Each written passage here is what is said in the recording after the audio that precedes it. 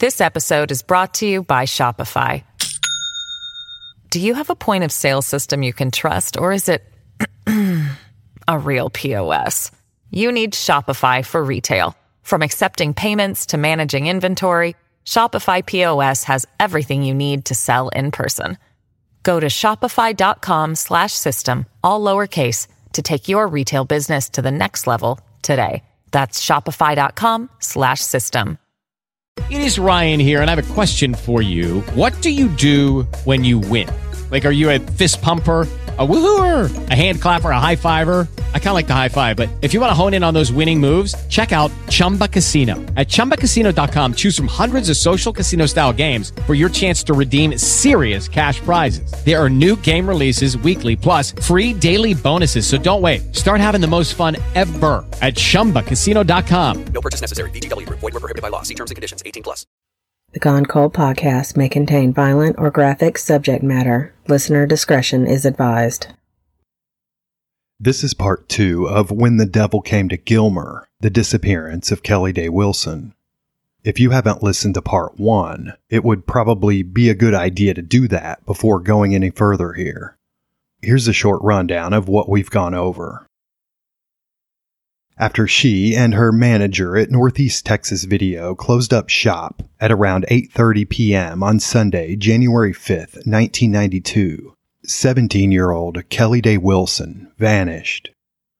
Though the keys were gone, police found Kelly's 1985 gold Dodge Charger parked in one of the spots on the side of the VHS rental store, her purse and some other belongings inside the unlocked vehicle. At first, investigating Gilmer, Texas Police Sergeant James York Brown was sure Kelly just took off, because he'd gotten information that she often spoke of being conflicted about which of her parents to live with, her mom in Gilmer or her dad in Natchitoches, Louisiana. But when Kelly's father, Robbie Wilson, came to Gilmer to look for his daughter upon hearing of her disappearance, Sergeant Brown changed his theory fast.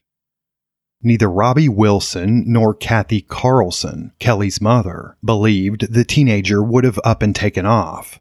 It didn't fit her personality at all, and she was close to going off to college anyway. The runaway theory might have made sense when she was younger, but not with only one semester of high school left. Sergeant Brown obtained surveillance footage from the Gilmer National Bank, less than a block from her job at Northeast Texas Video.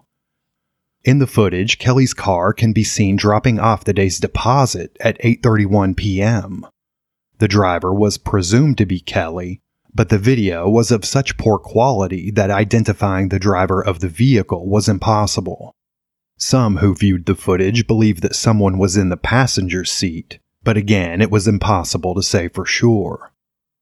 The rear passenger side tire on Kelly's car was flat and off the wheel, leading Sergeant Brown to believe she made the deposit, realized the severity of the flat tire, and parked back at Northeast Texas Video before seeking assistance or a ride.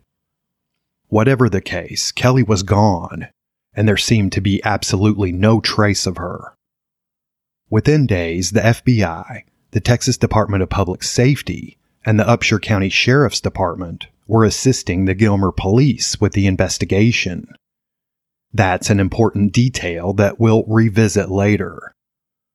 After a month had passed with absolutely no sign of the missing teenager, or even clues to what might have happened to her, a large-scale search around the area known as Cherokee Trace was conducted by men on foot, horseback, and ATVs, but still nothing. Even before Kelly went missing, events had been unfolding in Gilmer, Texas.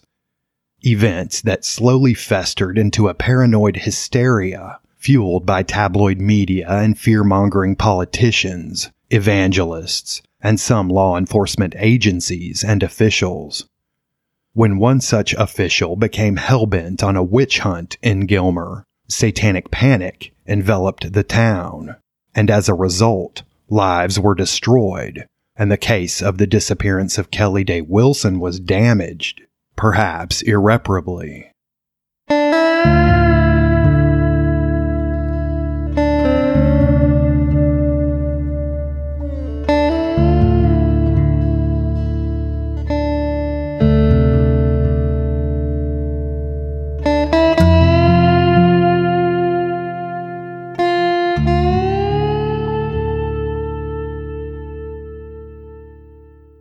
there was no shortage of suspects concerning Kelly Day Wilson's disappearance in the initial investigation.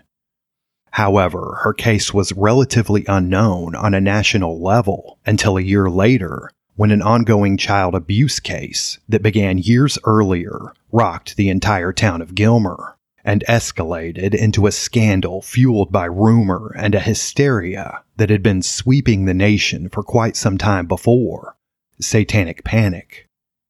What happened here completely overshadowed Kelly's disappearance and severely hindered the progress of the investigation into it. And warning, the following is a confusing and convoluted story. It all began in Gilmer when Texas State Child Protective Services caseworker Ann Gore began investigating accusations of child molestation against a man named Wendell Kerr. The Kerrs, according to a Baptist minister and Sulphur, Louisiana police chaplain, were more or less the town undesirables, the type of folks who, it seems, inevitably end up the subject of rampant small-town gossip and rumor. The Kerrs lived in makeshift shack-type homes and old ramshackle trailers.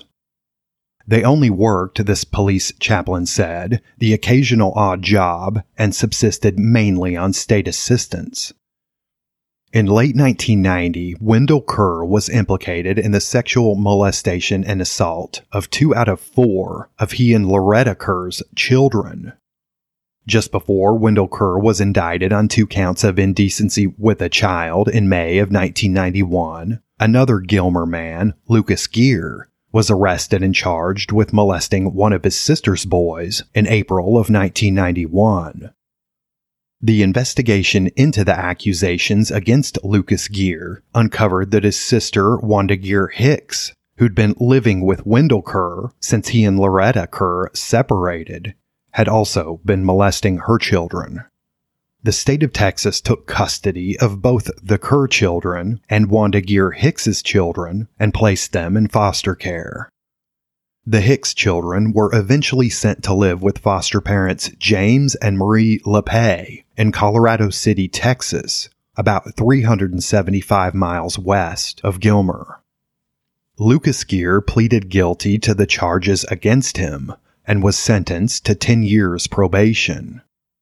In the fall of 1991, while in a foster home, Wanda Gear Hicks's children, ranging from 2 to 7 years old, told their foster mother that Wendell Kerr often threatened them with things like leaving them in the woods where the devil would get them. This was indeed troubling and abusive, but it didn't even come close to the claims that later emerged. That December, Wendell Kerr's charges had gone from 2 counts of indecency with a child to aggravated sexual assault, and indecency with a child. The next month, on January 5th, 1992, Kelly Day Wilson disappeared after leaving her job at Northeast Texas Video in Gilmer's Town Square, and at that same time, a story of satanic rituals and murder was being woven into the fabric of Gilmer, Texas history. While in foster care, one of the Hicks boys said he and the other children collected both human and animal bones. This was told to Child Protective Services caseworker Ann Gore that month, though it appears Gore did not ask the Gilmer Police, the Upshur County Sheriff's Office, or any other law enforcement agency to search for these bones at that time. The following month, in February 1992, while an Upshur County Sheriff's deputy was visiting the Kerr children, at least 2 of them spoke of being victimized by their mother, Loretta Kerr, their father's parents, Eugene and Geneva Kerr, Lucas Gear, and neighbors Roger Holman and his common-law wife, Tammy Smith. The abuse consisted of molestation, sodomy, and forced sexual acts with each other while those acts were being videotaped. Not long after, the 5 children of Wendell Kerr's brother, Danny Kerr, were placed into state care after allegations of sexual abuse and neglect surfaced. In June of 1992, Two of Wanda Geer Hicks's boys told their foster mother, Marie LePay, that they'd been forced to kill and dismember infants in the first clear-cut allegation of satanic worship and ritual.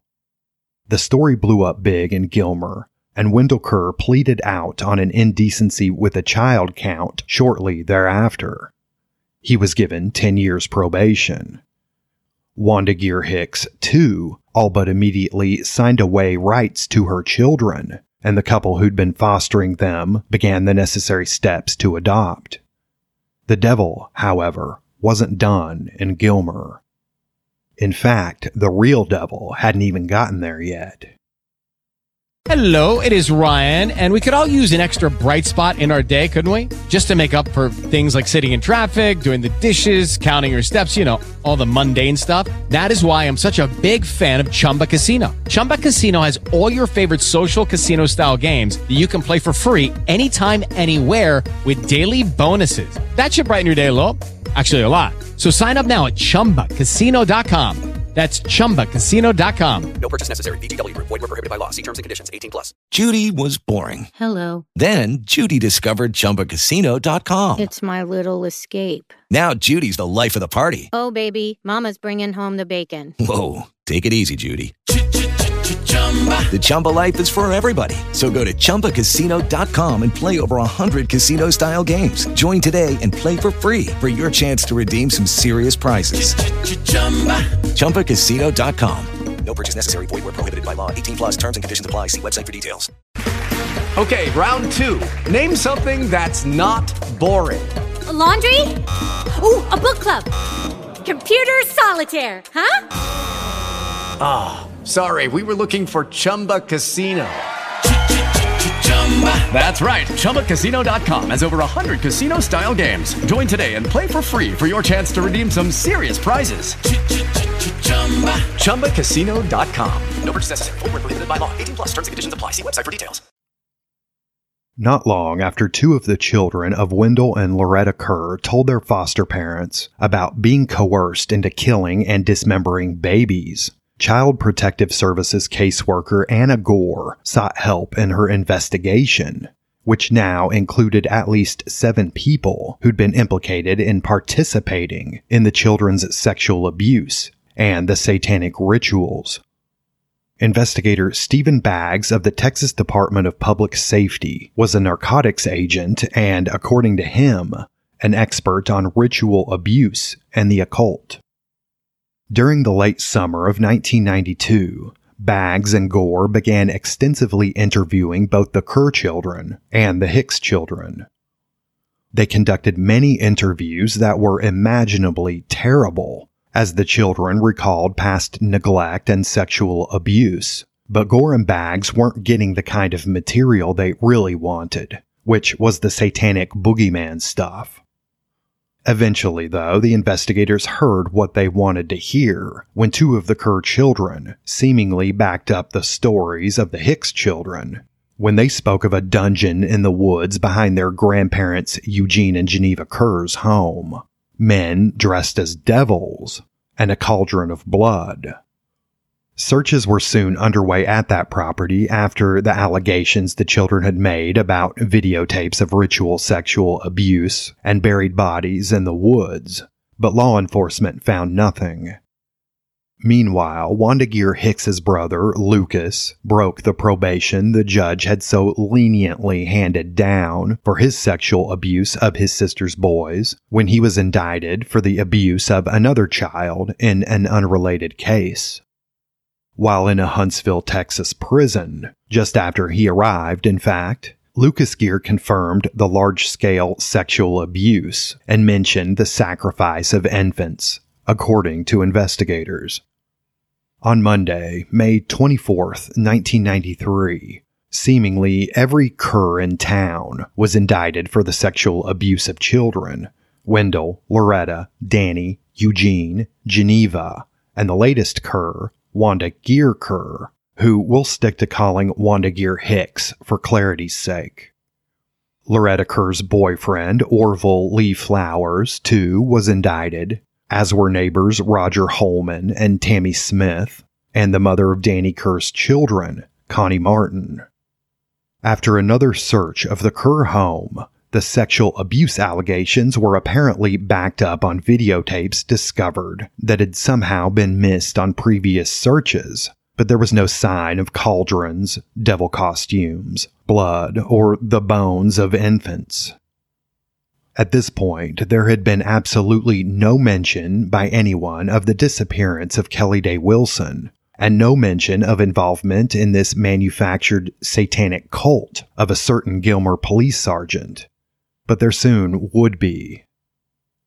While in foster care and after denying his parents and neighbors had sexually abused him in several interviews, the son of Roger Holman and Tammy Smith told investigators something huge on Monday, June 28, 1993. More than a month after the grand jury indicted 10 people for being involved in the ritualistic sexual abuse of children, including his parents, he said the Kerrs had kidnapped Kelly Day Wilson in a green van, held her for 10 days in a shack behind their home, where they continually raped her before stabbing her to death. Though it appears as if only one of the investigating attorneys heard the boys say this at the time, joining the Kerrs in their depraved acts was a man in a blue uniform. Upshur County District Attorney Tim Cohn couldn't be involved with this case, he said, because when he was in private practice, he'd represented members of the Kerr family on other unrelated matters. But investigator Stephen Baggs and CPS worker Ann Gore soon found their man in Galveston attorney Scott Lyford, who'd come into this case specifically in October 1993, acting as a special prosecuting attorney for Upshur County. Lyford had a long career at this point, starting out in law as a private practitioner in 1975 before going on to serve as assistant district attorney in Travis County, then as an assistant attorney general for the state of Texas. Shortly after Lyford's appointment, another terrible and tragic bombshell dropped. Now, this is a little confusing, but apparently the folks in Colorado City who'd been entrusted with the foster care of Wanda Gear Hicks's children also had Danny Kerr's kids. That's 10 kids. On Sunday, November 7th, 1993, one of Danny Kerr and Connie Martin's boys suffered a head injury so severe that he went comatose. According to the other children, James LePay, the foster father, had repeatedly, quote, slammed the boy's head against the hardwood floor until his head was mushy, end quote. The following day, LePay committed suicide by gunshot, and 2 days after that, his wife and the children's foster mother, Marie LePay, died by an intentional overdose of pills. Authorities said the evidence on the scene backed up the children's story about what had happened. The boy's foster dad had crushed his skull in. These kids were taken away from a situation where they experienced neglect and sexual assault and placed in an environment where they were obviously subject to physical abuse. And much of that abuse, as we'll find out later, was done to get them talking about the devil. This is by far one of the biggest and most tragic events caused by satanic panic here in Texas. This tragedy, among the already apparent coercive interview techniques of the investigators, called into question the validity of the claims of satanic ritual back in Gilmer. Though Special Prosecuting Attorney Scott Lyford didn't seem to think so. The Child Protective Services caseworker Anna Gore rightfully came under heavy scrutiny for her decision to place 10 children with the LePays. But in Gilmer, the sensationalism of the baby-killing satanic cult ultimately won the attention of the town, especially after Lyford figured out how to turn up the volume a bit. Special Prosecutor Scott Lyford approached the Gilmer police, namely Chief Al McAllister and Sergeant James York Brown. Since one of the victims of this overwhelming child sexual abuse case had implicated some of the actors as responsible for the disappearance of Kelly Day Wilson, Lyford told McAllister and Brown he intended to investigate her case. Likely, they were happy to have the help. They'd already asked in other agencies, including the FBI, and seemed to welcome any and all aid. By December of 1993, Lyford was under intense pressure to justify the incredible amount of Upshur County's money that he was spending, including the $45 an hour he was paying his top investigator, the so-called occult specialist, Stephen Baggs, and the $90 an hour Lyford himself was being paid. And that's not to mention the nearly $50,000 in various other charges Lyford had run up in his investigation since he came on. But there was no evidence to back up what the boy had told investigators about Kelly's disappearance. At this point, it was just his story. But after a series of interviews with Wanda Geer Hicks, extensive and repetitive interviews, and, it seems, some wheeling and dealing, miraculously, Lyford had another witness. She relayed to Lyford basically the same story the boy told. Lyford had Wanda and Connie Martin transferred to the Harrison County Jail, about 38 miles east in Marshall, where, miraculously again, Connie came up with the same basic story about Kelly's abduction, captivity, repeated rape, and murder just days later. All the stories apparently did differ in ways that were hard to reconcile, but at this point it didn't matter. Still, too, was the matter of the man in the blue uniform participating in the assaults and slaying. Sergeant James York Brown, who had worked Kelly Day Wilson's case diligently and tirelessly, hadn't stopped doing so while the child sexual abuse case against the Kerrs and company was being pursued. In fact, upon hearing that the Kerrs had been implicated in the disappearance, Sergeant Brown figured he'd better investigate that angle. He visited Lucas Geer in a Huntsville prison to try to gather more information. But Geer told Brown that the satanic cult activity was bullshit. They wouldn't leave him alone, and their interrogations were intense, so Geer, he said, finally just told them what they wanted to hear, so they'd leave him alone. Geer figured, he said, he didn't have anything to lose in doing so. Upon hearing he was now under investigation for the abduction, captivity, rape, and murder of Kelly Day Wilson, Wendell Kerr requested that the trucking company he worked for as a driver send Sergeant James York Brown his work logs. Sergeant Brown received the records and discovered that Kerr had been on the road during Kelly's disappearance, and during the entirety of the 10 days she was supposedly held, repeatedly sexually assaulted, and slain. According to the logs, Wendell Kerr wasn't even in Texas at the time. Rather, he was in the eastern United States. The Gilmer policeman brought what he'd found to Special Prosecutor Lyford, who didn't take kindly to Sergeant Brown poking around the Kelly Day Wilson case. Lyford's lack of acceptance of the evidence confused Sergeant Brown, who returned to the station and approached his chief, Al McAllister. Sergeant Brown told Chief McAllister that the special prosecuting attorney threatened to ruin him personally, financially, and professionally if he didn't stay out of Kelly's case. Brown, Chief McAllister said, was visibly upset by the threats. McAllister had no reason not to believe the 14-year veteran of the police department. Sergeant Brown, the chief said, was dedicated and often worked past his shift's end and always conducted his police work ethically. Anyway, Lyford himself admittedly told Sergeant Brown to stay out of his way on the Kelly Day Wilson investigation, since it was now connected to his investigation into the satanic Kerr cult. Also admitting that he told Brown if he did interfere, it would, quote, be a problem for him, end quote. Lyford was not lying. The town of Gilmer, Texas, and Upshur County were ready for results in Special Prosecutor Scott Lyford's investigation into the murderous, baby-dismembering satanic cult. But Sergeant Brown was throwing a wrench in the whole damn thing.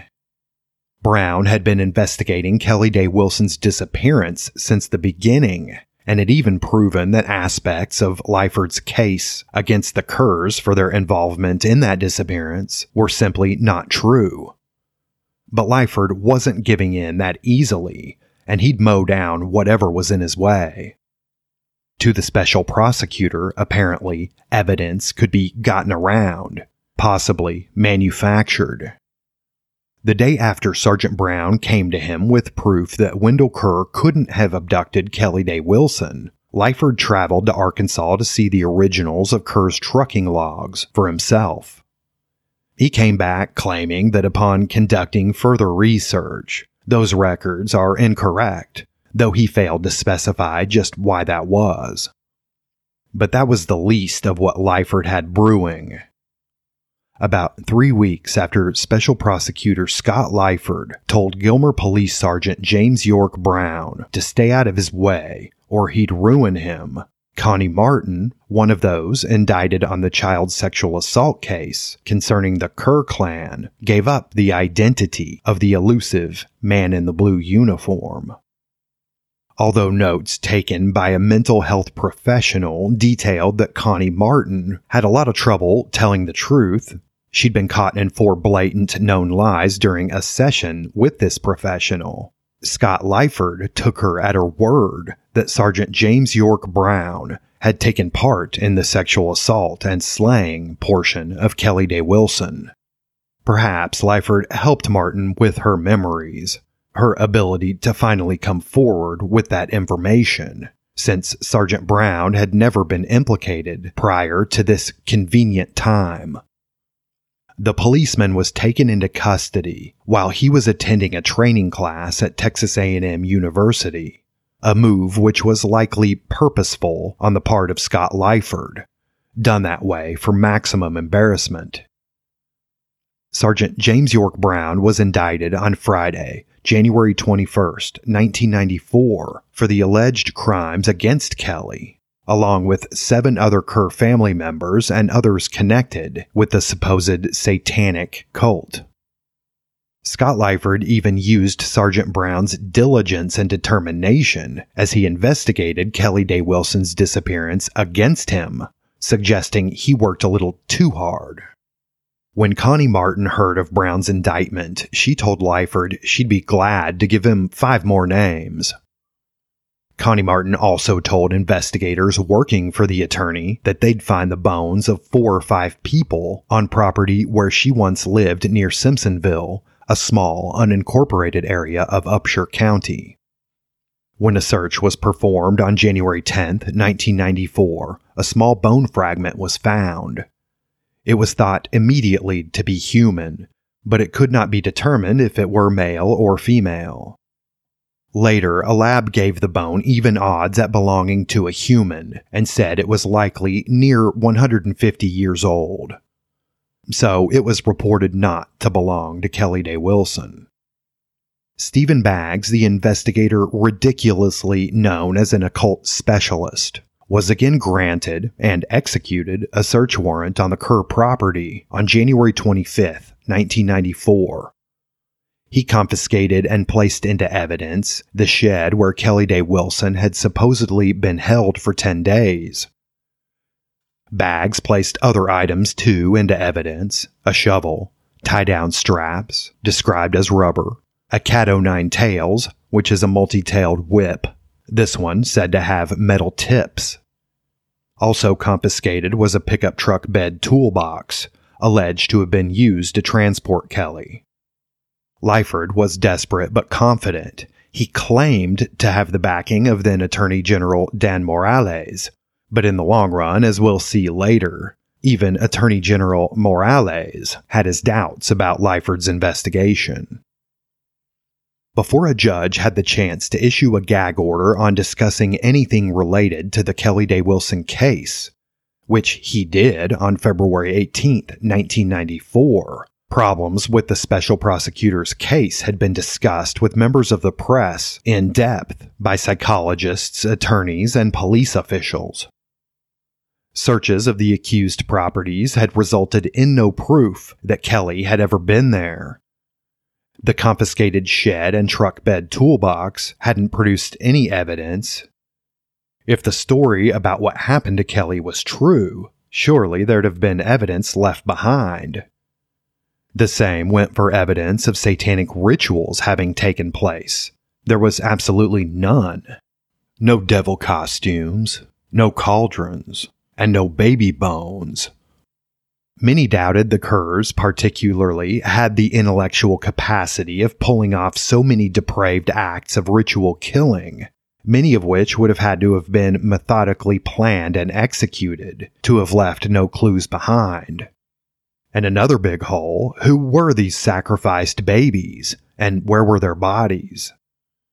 Special Prosecutor Scott Lyford, though, used the same old bullshit line that many satanic panic propagandists in law enforcement so often did, that no evidence left behind is actually evidence in and of itself.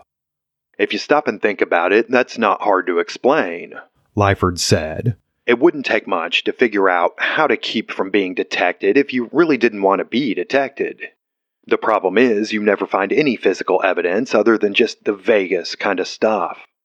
Though some in Lyford's sights were no doubt not good people, that whole quote seems to be some sort of self-justification for the totally innocent lives of some of those he was in the process of ruining, including the man he'd promised to. Before Lyford threatened to ruin Sergeant Brown, if you'll remember, Wendell Kerr had presented Brown with surefire proof that he wasn't even in Texas those 10 days. Though Lyford tried to prove otherwise, he couldn't. They are trying to make the facts fit their theory, Gilmer Police Chief Al McAllister said, and when it doesn't work, they look for more facts. It would be laughable except for what is happening to Sergeant Brown. Now, the stories about Sergeant Brown's involvement did not include his involvement in the abduction, only that he participated in her sexual assault multiple times during her supposed 10-day captivity and her murder. But even the Federal Bureau of Investigations doubted Sergeant Brown's involvement in any way. The Gilmer policeman himself had requested the FBI's help just 2 days after Kelly went missing, and they investigated thoroughly.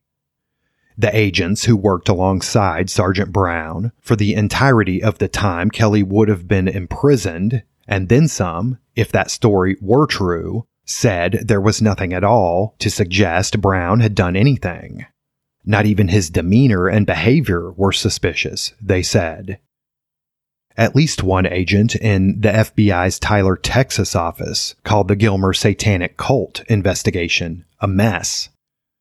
That office offered up any and all records they had that would help in Sergeant Brown's defense. The Texas Department of Public Safety and the Upshur County Sheriff's Department, too, had been involved in the investigation of Kelly's disappearance. None of them found any evidence against Brown.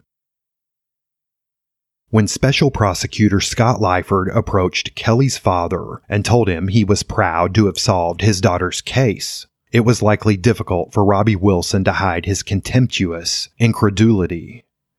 The father was beyond frustrated about the absurd investigation of the non-existent satanic cult and the 2 years the witch hunt had taken away from focus on his daughter's case.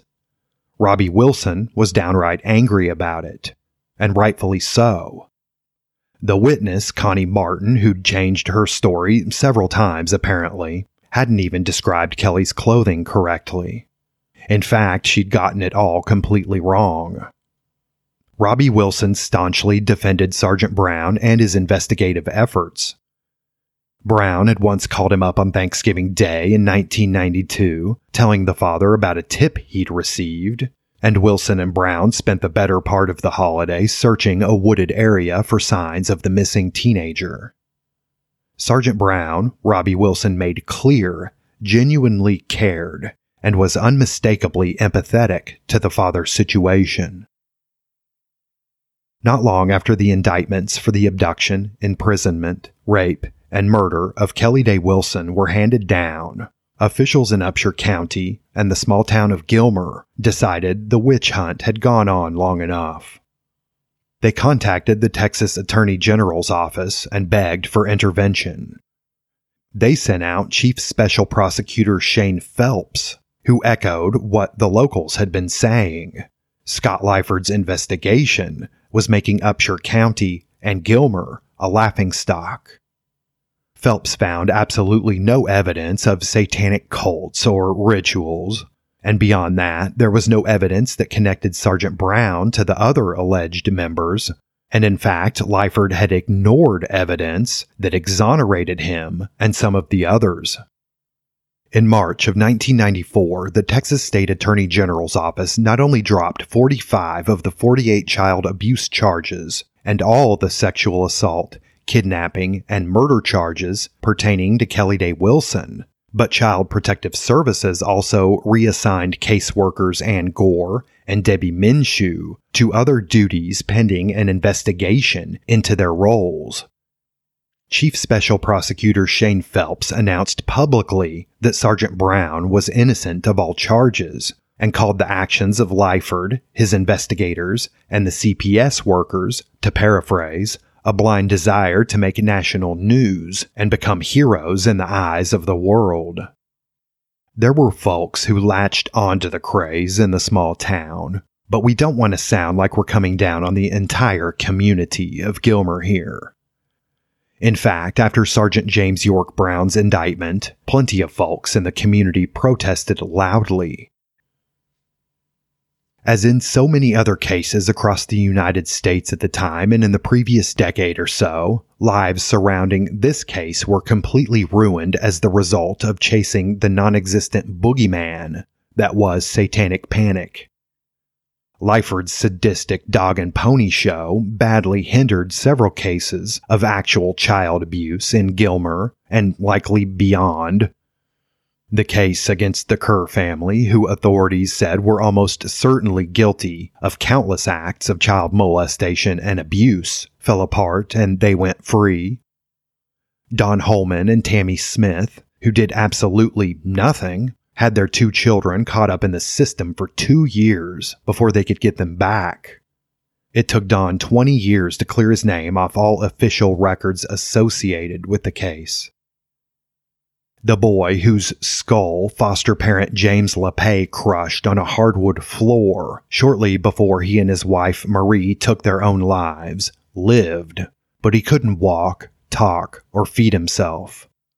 The boy panicked hysterically thereafter at the sound of a man's voice and had to wear protective gloves because he obsessively clawed at himself. Foster parents James and Marie LePay, it was later found out, abused the children by making them perform exhaustive exercises and physically causing pain in ways that bore no marks in order to make them tell their outrageous stories of killing babies and dismembering their bodies. Sergeant James York Brown was reinstated as a police officer but never returned to the job. He'd completely lost faith in the justice system, Brown said. The scorned policeman brought a civil suit against Scott Lyford, his investigators Stephen Baggs and Brooks Fleeg, and CPS workers Ann Gore and Debbie Minshew. Brown, still thought of as a killer cop by some in Gilmer, suffered a stroke shortly after and became mostly housebound. Kelly's divorced parents, Father Robbie Wilson and Mother Kathy Carlson, grew even further apart, as Robbie scoffed at the ludicrous cult charges, and Kathy continued to believe those charges, even against Brown. Contrary to the evidence, many in Gilmer continued to believe in the Kerr satanic cult and Sergeant Brown's involvement with it, and the disappearance of Kelly Day Wilson. The guy who put a halt to Lyford's corrupt investigation, Attorney General Special Chief Prosecutor Scott Phelps, said that it likely destroyed any chance of solving Kelly's case. That unfortunate assessment, however, had nothing to do with a lack of effort on the part of Gilmer Police and Sergeant James York Brown. Sergeant Brown had some leads that might have gone somewhere if Scott Lyford hadn't tried to tie Kelly's case to his witch hunt and implicate the policeman in Kelly's disappearance. There were suspects, and there were stolen police files. That's next time on Gone Cold. And part 3 of When the Devil Came to Gilmer, The Disappearance of Kelly Day Wilson, will release a little sooner than usual. If you have any information about the disappearance of Kelly Day Wilson, please call the Gilmer, Texas Police at 903-843-5545. The podcast Texarkana, that's Tex, A-R-C-A-N-A, 2 words, has a 4-part series about satanic panic called And He Doth Appear. It's incredibly well done and immaculately researched. We can't recommend all episodes of Texarkana enough, but those might be particularly interesting to those of y'all who are as fascinated and maddened by the satanic panic era as us. Check those guys out wherever you listen to podcasts. Also, check out our episodes on Sally McNally and Shane Stewart. Erica and I will be in Austin June 4th through 6th, representing Gone Cold at this year's CrimeCon. We'd love to meet y'all, so if you plan on attending, please be sure to stop by our table on Podcast Row and say hi, and grab a few giveaways. If you're planning on buying a ticket, you can use the promo code COLD for 10% off the admission price. Hope to see y'all there. You can support Gone Cold at patreon.com/Gone Cold Podcast. Donors at all levels there get the show ad-free, and for just $2.50, you'll have access to episodes featuring stories of mostly solved Texas crimes and the bad actors who perpetrated them, such as the Desert Killer and the Odessa Lust murders, among others. Thanks so much to everyone who supports us there. We could not do this without you, and we appreciate it beyond words. If you'd like to help find answers for the families of unsolved crime victims from all over, or help identify a Jane or John Doe, please visit DNAsolves.com, where you can submit your DNA data from a consumer testing company like Ancestry or 23andMe to their database. We'll provide a link in the show notes. The Gilmer Mirror, the Dallas Morning News, KETK.com, the Chicago Tribune, the Tyler Courier-Times, the Longview News Journal, and Medium.com were used as sources for this episode. Thanks for listening, y'all.